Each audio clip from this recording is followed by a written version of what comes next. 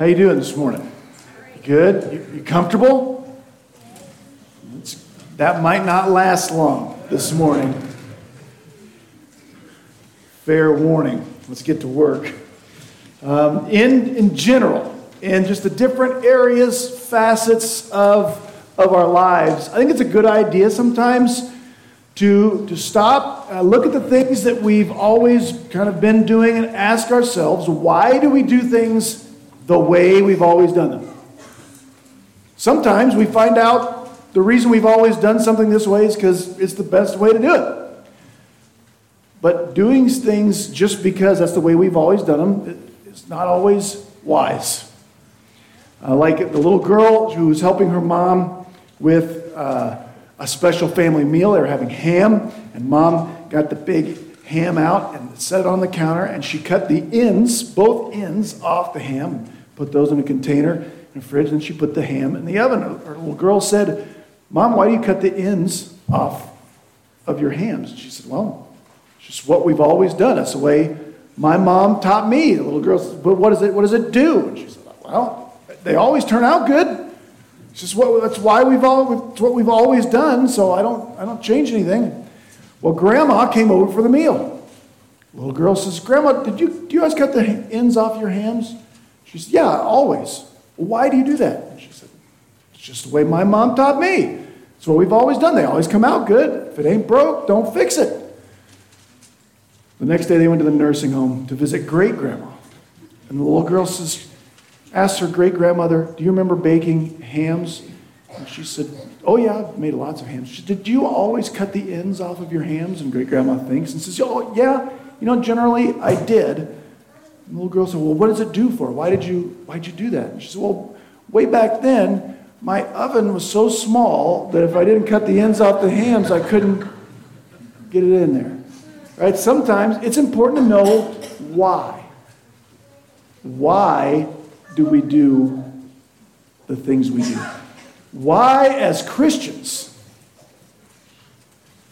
do we do the stuff God has asked us, commanded us to do in the Scriptures? Sometimes the why is important.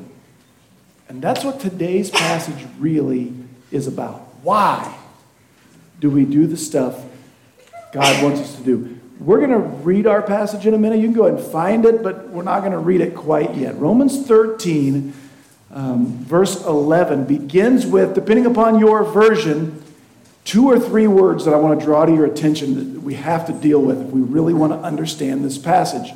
Well, if I turn this thing on, it'll work better. There we go. The main command of this passage is easy to read right over. It's not the main idea, but it's the main command. Paul starts Romans 13:11 with these words: "Do this, and do this." And the rest of the passage is about why we want to do this, but Paul doesn't tell us what this is.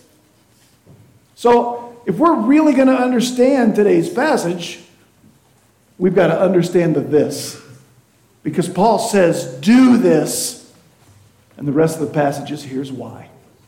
So what's the this? This obviously looks backwards to something Paul has said before. And I'm convinced that this that Paul is talking about is everything Paul has taught us since he started teaching us about the Christian life. What the Christian life looks like.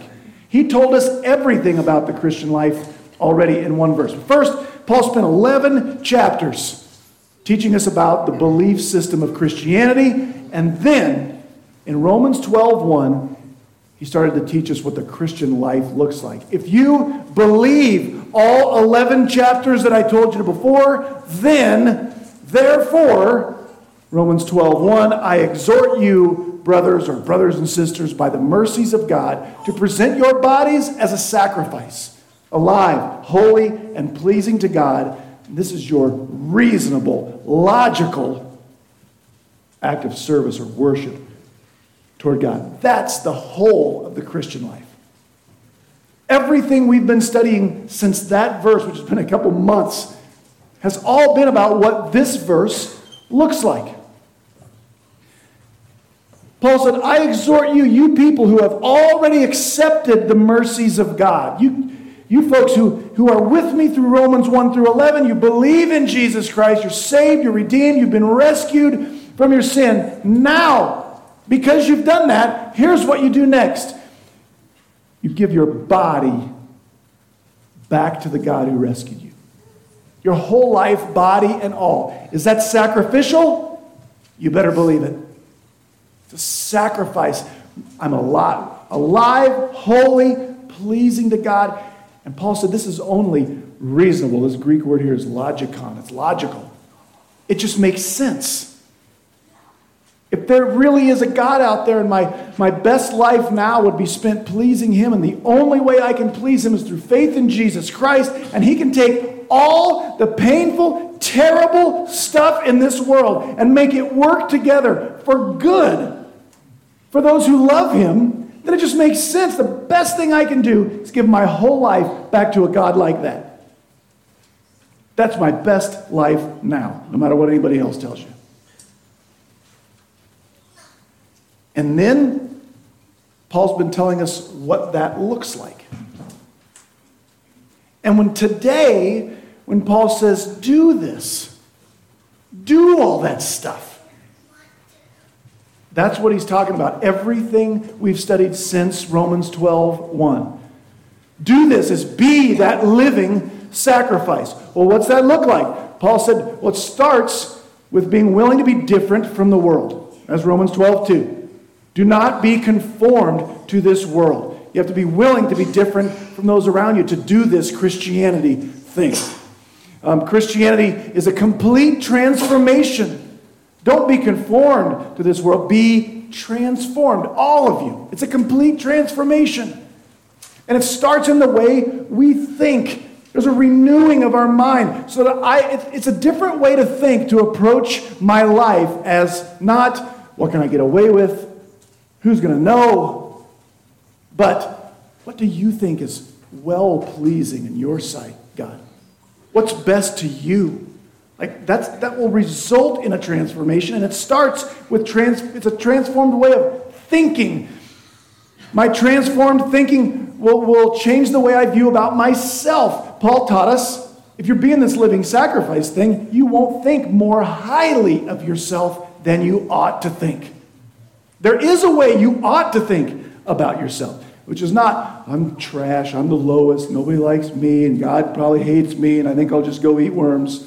That's not the way we ought to think. We have an accurate view of ourselves. We're others focused. We're humble.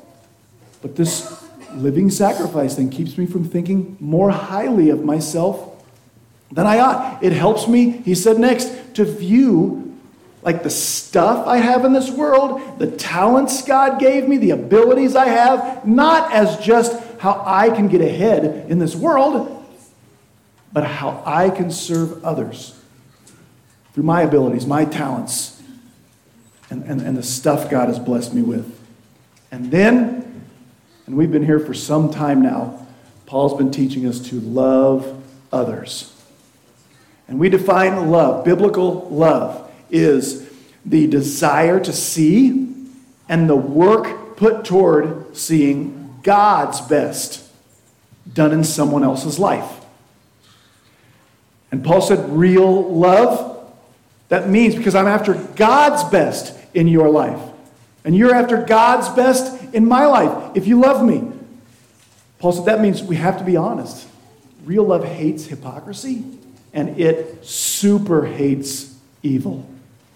It abhors evil. Paul said, biblical love is not this permissive thing where I can't tell anybody that they're doing anything wrong. No. Because I want God's best in that person's life. So I abhor evil, and I'm honest. But, Paul said, if I love you, even if I have to confront you about some sin, I'm always going after your honor. What lifts you up and builds you up. I'm not going after you just as a way to tear you down so I can feel better about me by cutting you down a few notches. That's not love. Love is always after the honor of the other person. And Paul encouraged us to stay after the business of loving others, even when it's hard, even when it's thankless, even when it doesn't get the results that we wish it would get. Because we're not doing this to get results for us. We're doing this sacrificially because I've given my whole body, my whole life, body and all, back to God.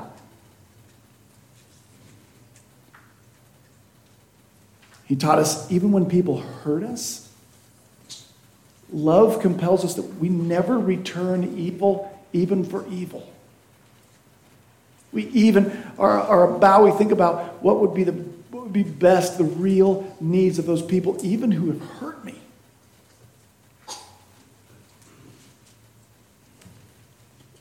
Love compels us to submit to the authorities over us in our families, in our churches, in our jobs, in our government, even if the government is as evil as, I don't know, Nero the emperor. And that's hard.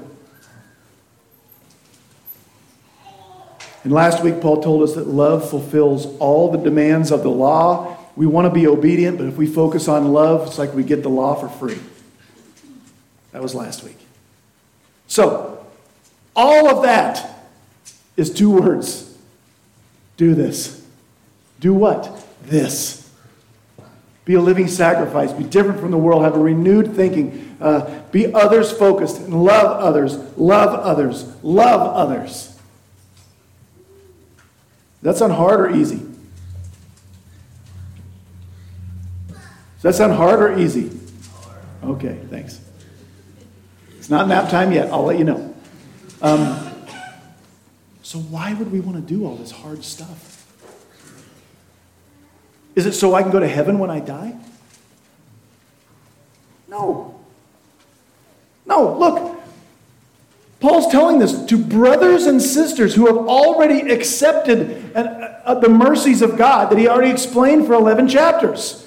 When we studied Romans 12:1, I said, it doesn't do us any good to do Romans 12 through 15 for God if God hasn't already done Romans 1 through 11 for us.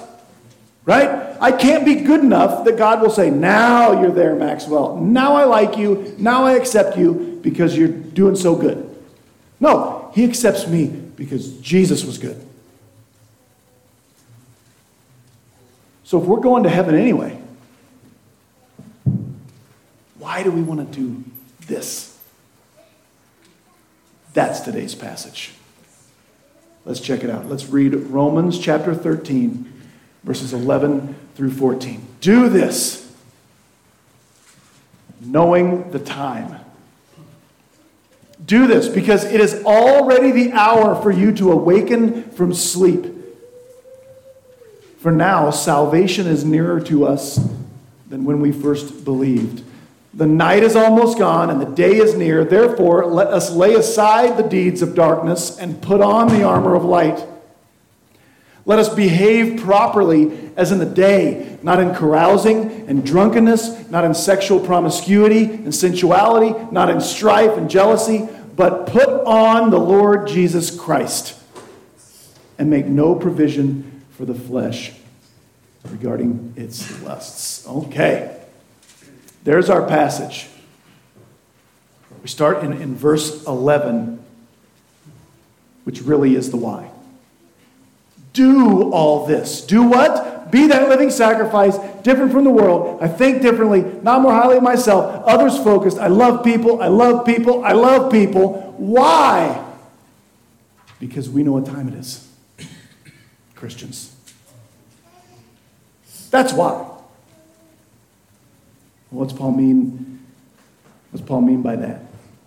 Once we have Romans 1 through 11, once we're redeemed, once we're saved, once we have eternal life, peace with God through faith in Jesus Christ, we have what Ecclesiastes says, we have eternity in our hearts. We have this eternal perspective that lets us know this world is not all there is. Amen? We got something better coming. Now, what we do in this life matters, but it's not the main event. And we know, because we have this eternal perspective, 10 million years from now, I'm still going to be. I'm going to be me. And I'm going to have have 10 million years after that. And that lets me know this little life I live right now that's very important is a breath, is a blip.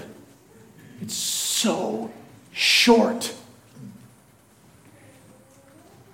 And that makes it extremely important and extremely precious.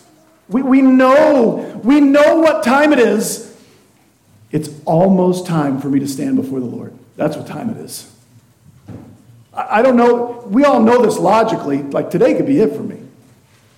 Today could be it for you, right? We don't know. Here's what we do know. It's going to happen a lot faster than we think. Paul says at the end, here, I don't know when it's going to be, but I know this. I have less time left today than I had yesterday. Right?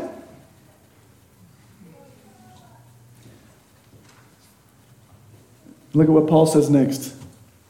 So we know, because we know what time it is, we know how short life is, we know that eternity is long, this life is really short. That lets us know this. It is already the hour for us to wake up. Sitting in church, I go to church a lot. I don't know if you knew. But I've read so many times about how Paul thought Christ was going to return in his day. You ever hear that? I got to confess this to you. I don't want to fight you on this, but I don't know why people say that, honestly. I've read all his books. I don't see it. I can definitely see Jesus telling us not to worry about it. We'll just get deceived. Here's what Paul says. It's quicker than you think. I don't know what it's going to be, but time is short. And we know this. It's already time for us to stop sleepwalking our way through this very precious life. That's what Paul says. It's not going to be long. The clock is ticking, and I'm going to be standing in front of my Lord, giving an account for how I invested this one life he gave me. That's Paul's motivation. Do all this stuff. Why? Because you don't have much time to do it. Yeah, but Paul, it seems so hard. Yes. This is the only chance you have to do the hard part. You're going to glorify Jesus Christ for all of eternity. Do you know that? Actually, you're going to do that whether you're in hell or in heaven. You're going to glorify Jesus. But this is for Christians. So you're going to glorify Jesus for all of eternity in heaven on the new earth. But that's going to be easy. It's going to be all joy. This is the only little blip of time we have to do it when it's hard. Paul says, love people. Yeah, but they don't respond the way I know. Do you know this is the only, I don't know how much time you have left. It's less time than we all think. It's going to go very quickly. But this is the only chance we have to point unbelievers toward faith in Jesus Christ. This is the only chance we have to love people who are hurting, who are lonely, to care for people who are sick, to come alongside the people who are forgotten, who are depressed, all that stuff. This is it. Because those problems don't exist in eternity. Praise God. But that stuff matters to God. And we have so little time, family, to do the hard stuff. Praise God, we don't have to worry about it in eternity. Paul says, it's time right now to wake up and do that stuff while we can. It's already the hour. It is so easy to think, you know what? When I get some more time, when things calm down, when my kids are gone, when this, when that, I'm gonna have more time, and then I'm gonna do. Paul says it's already time to wake up to the reality that you're losing your time. Wake up, oh Christian. Don't sleepwalk through this life. It's too precious. Enough with the focusing our lives on what ultimately will be either meaningless or destructive. Enough with the self-absorption We don't have time for that.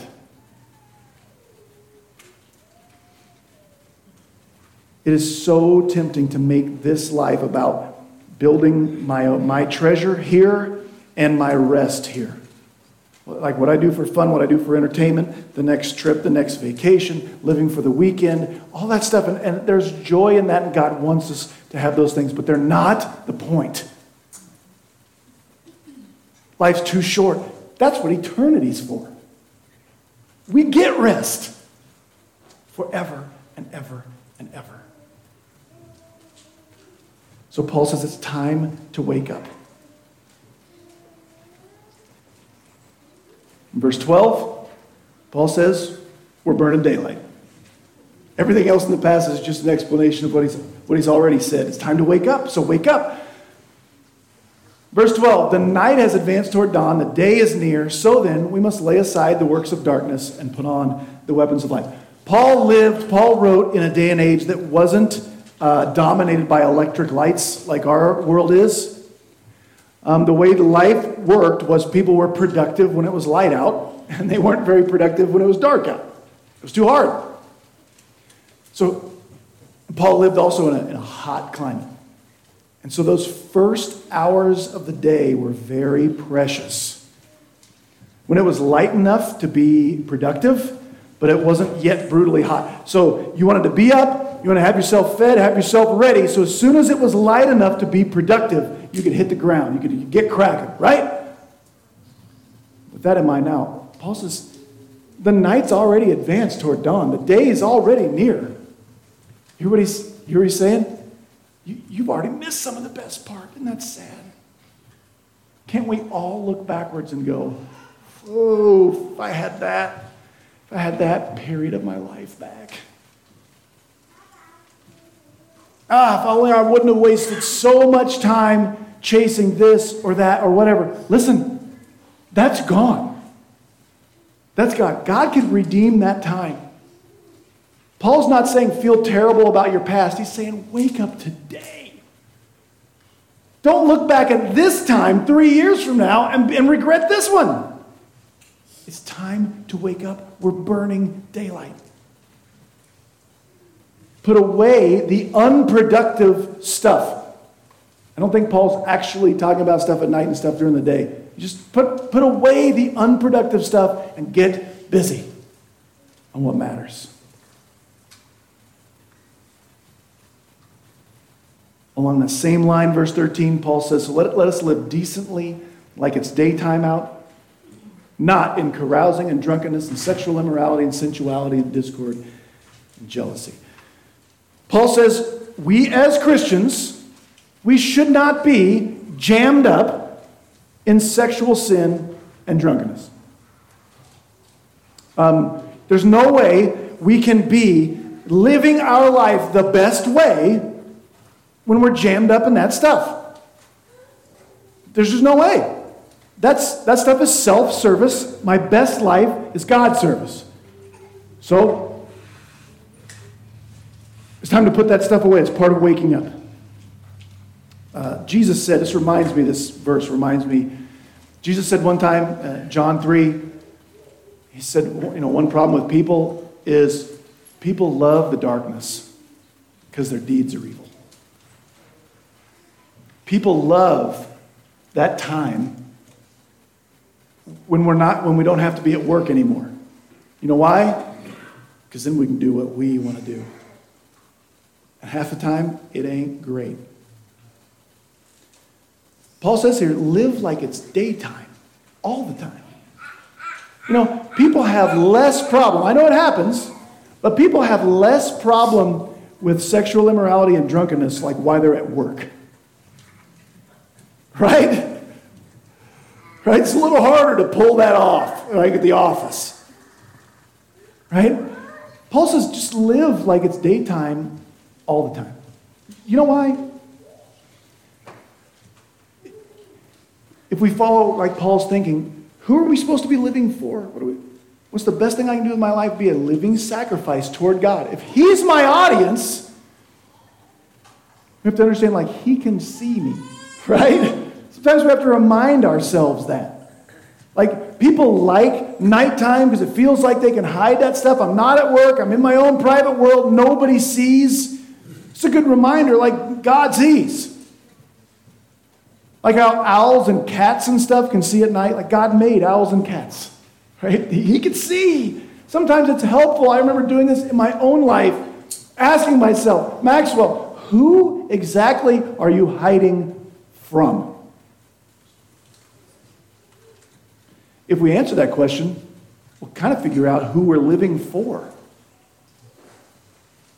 Right? If I'm just hiding from my parents, from my wife, from my husband, from the people at work, from the people at church, well, that's not who I'm supposed to be living for anyway.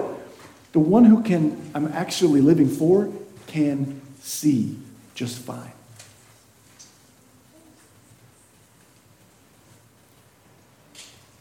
Now, that understanding of what Paul is saying, live exposed.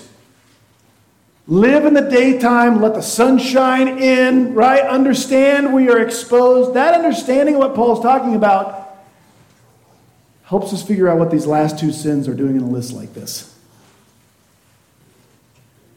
Because Paul was talking about what we usually think of as the biggies, right?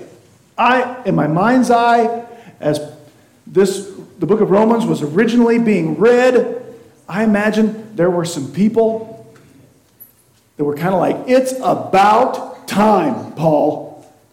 Been waiting for you to tell people to stop getting wasted and stop sleeping around. We got to clean this place up. Finally, right? And he had a good thing going. Why'd you have to mess that up by putting two sins in that I have a problem with, Paul? I was feeling just fine about myself if you would have stopped after sensuality here.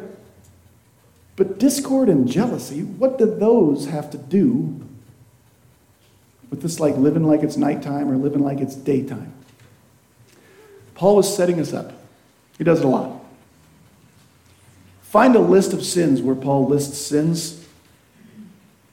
If you're willing to slow down and let the sun shine in, you'll find yourself in that list. It's easy to pretend these weren't in there if these aren't things that I struggle with. So what's discord? What's discord, by the way? Your Bible might call it, anybody else have a different word in your translation? What? Oh, that's with jealousy, probably. Do you have something else with discord? Strife? You have strife? Discord? You know what that is? Fighting, arguing, being argumentative. Here's what strife is. When I use my over-competitive nature tempts me to use negative emotion and raising the volume of my negative emotion to get you to back down. Strife. And you know what jealousy is? Envy. Covetousness. What are those two doing in a list like this? Do you know, O Christians, drunkenness and sexual sin are not the only kinds of sins that we can convince ourselves nobody really sees. I'm doing this. See, we just do this at home. Nobody knows what I'm really thinking about when I'm jealous and eaten up with envy. And you know what else it reminds us? Like, God cares about the whole list. He does. This is about convincing us to wake up and be exposed with our sins. So Paul says, here's like a crazy idea, this nutty idea. Let's live like we actually believe the one we're living for can see what we are doing. And it's not those excusable sins, the JV sins that we do. I mean, I'm not like those people. I'm not out getting loaded and sleeping around. But Paul's about to talk about the unity in the body. Like when you start with the fighting and the strife and the argument and it's just constantly like that, like God really cares. It is disgusting to God when I slip into discord and strife, even if I'm sober. When I'm eaten up with jealousy and focused on what I don't have, God is disgusted, even if I'm not sinning a sexual sin while I'm there, while I'm in that strain of thought. This is, let the sun shine in and live like we are exposed. Not just this stuff nobody really sees. It's not a real problem. Instead,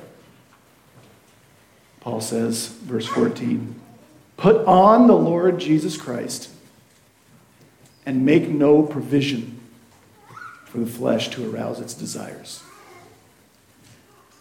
Instead of hiding, instead of sleepwalking, instead of being self-consumed and self-absorbed and living this life just for me and what feels good and all that stuff,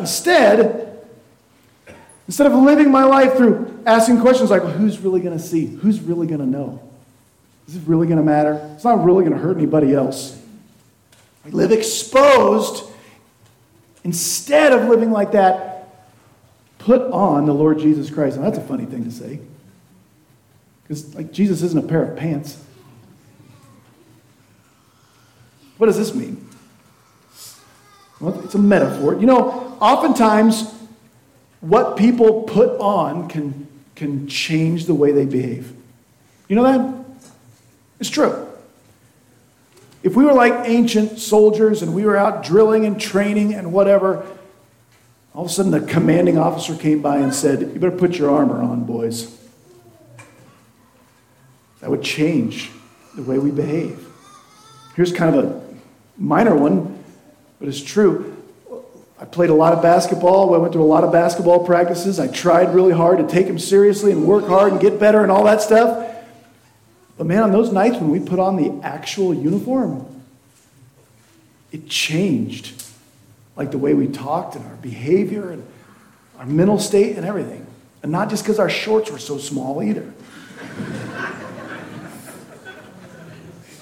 Good luck scrubbing that mental image out over lunch today. No, what you put on can change your behavior. Instead of living like God doesn't see, nobody's going to find out, it doesn't matter. The opposite is put on the Lord Jesus Christ. Embrace his presence that he can see. This is why, starting your day with some scripture and some prayer. Do you know why it's not important? It's not important because God likes the Christians who do that every day better than the other ones. Or you got to check that off, or God hates you all day long. He's just waiting for you. When you get back in here, No. It's part of putting on the Lord Jesus Christ. Spending some time with him. And then we can spend some time praying like this. Lord, there is a battle out there today. And there's a battle in here every day. And I need you. Lead me not into temptation. Deliver me from evil. Lord, there's that person that I work with. There's that person in my family. There's a person in my church that I tend to, if I'm not careful, Lord, I'll be eaten up with anger. I can fall into that strife. And I know you've exposed that, Lord. I know you hate that. And I don't want to be that. But I need you. I just want to put you on before I go in there. I want to wage this disagreement. I want to confront that sin like it's really true that you are right there with me while I'm doing it.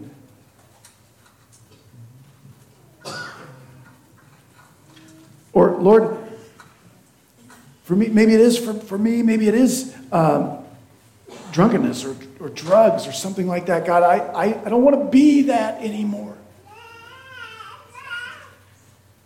Or sexual sin or whatever it is.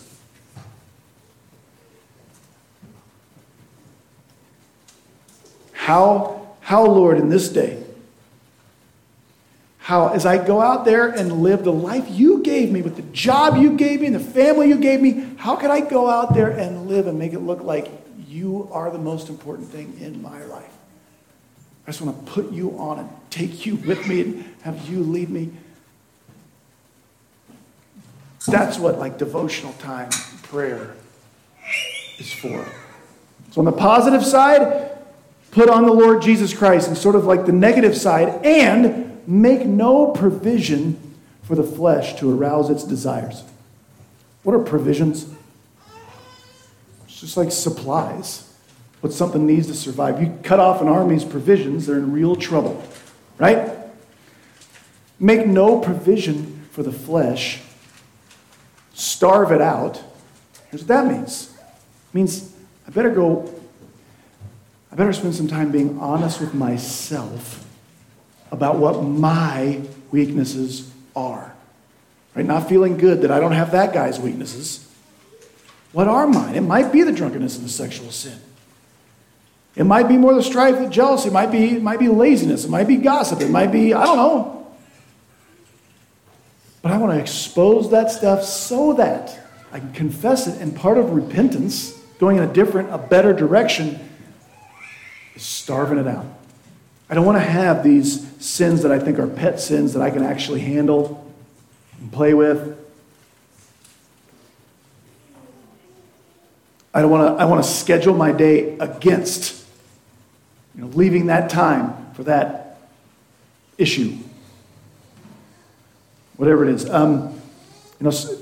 God told Cain, sin is crouching at your door. It's like a wild animal crouching at your door, ready to devour you.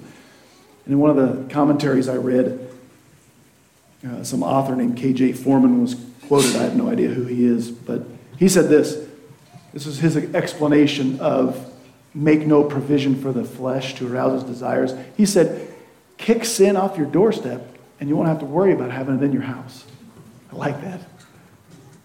That's make no provision for the flesh. A lot of times when we fall into temptation, we're like 72 mistakes down the road because we thought we could handle it.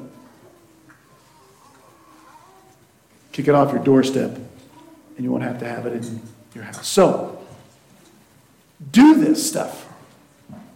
Do this living sacrifice stuff. It really is best. Why? Why do we want to do all that stuff? Why do I want to try to weed out the sin that I struggle with? Why do I want to put on the Lord Jesus Christ? Why do I want to do all that stuff of loving others? Again, is it so God will let me into heaven when I die? No. We go to heaven by God's grace alone, a free gift He gives to all those who believe in Jesus Christ. But I want to do this Christianity thing. And I want you to do this Christianity thing right now because we have so little time to do it. Sands through the hourglass, family. I don't know how much sand you got left. But we got less left today than we had yesterday.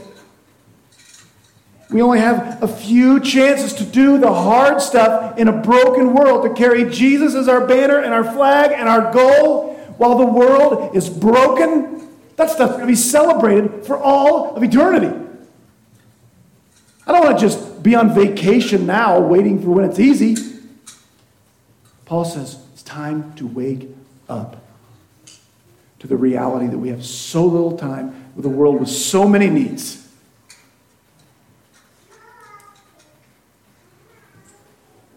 Is that an alarm clock I hear in the distance? Let's wake up, serve our Lord. Let's pray. Father God, thank you so much for your word, even the hard parts.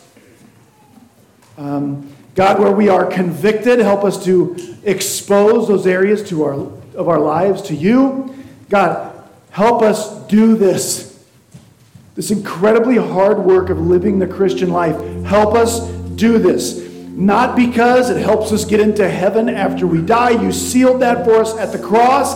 But help us do this so that you can be glorified in the broken world through this church, through us as individuals, in our families. God, we want to do this so that other people see Jesus Christ for your glory. But it's hard. We have so little time and it's so hard, Lord. So walk with us, expose what needs to change for us, lead us. Help us do this, Lord, not so that other people will think something about us. The people will know that Jesus has come. He is Lord. He is Savior. He is way and truth and life.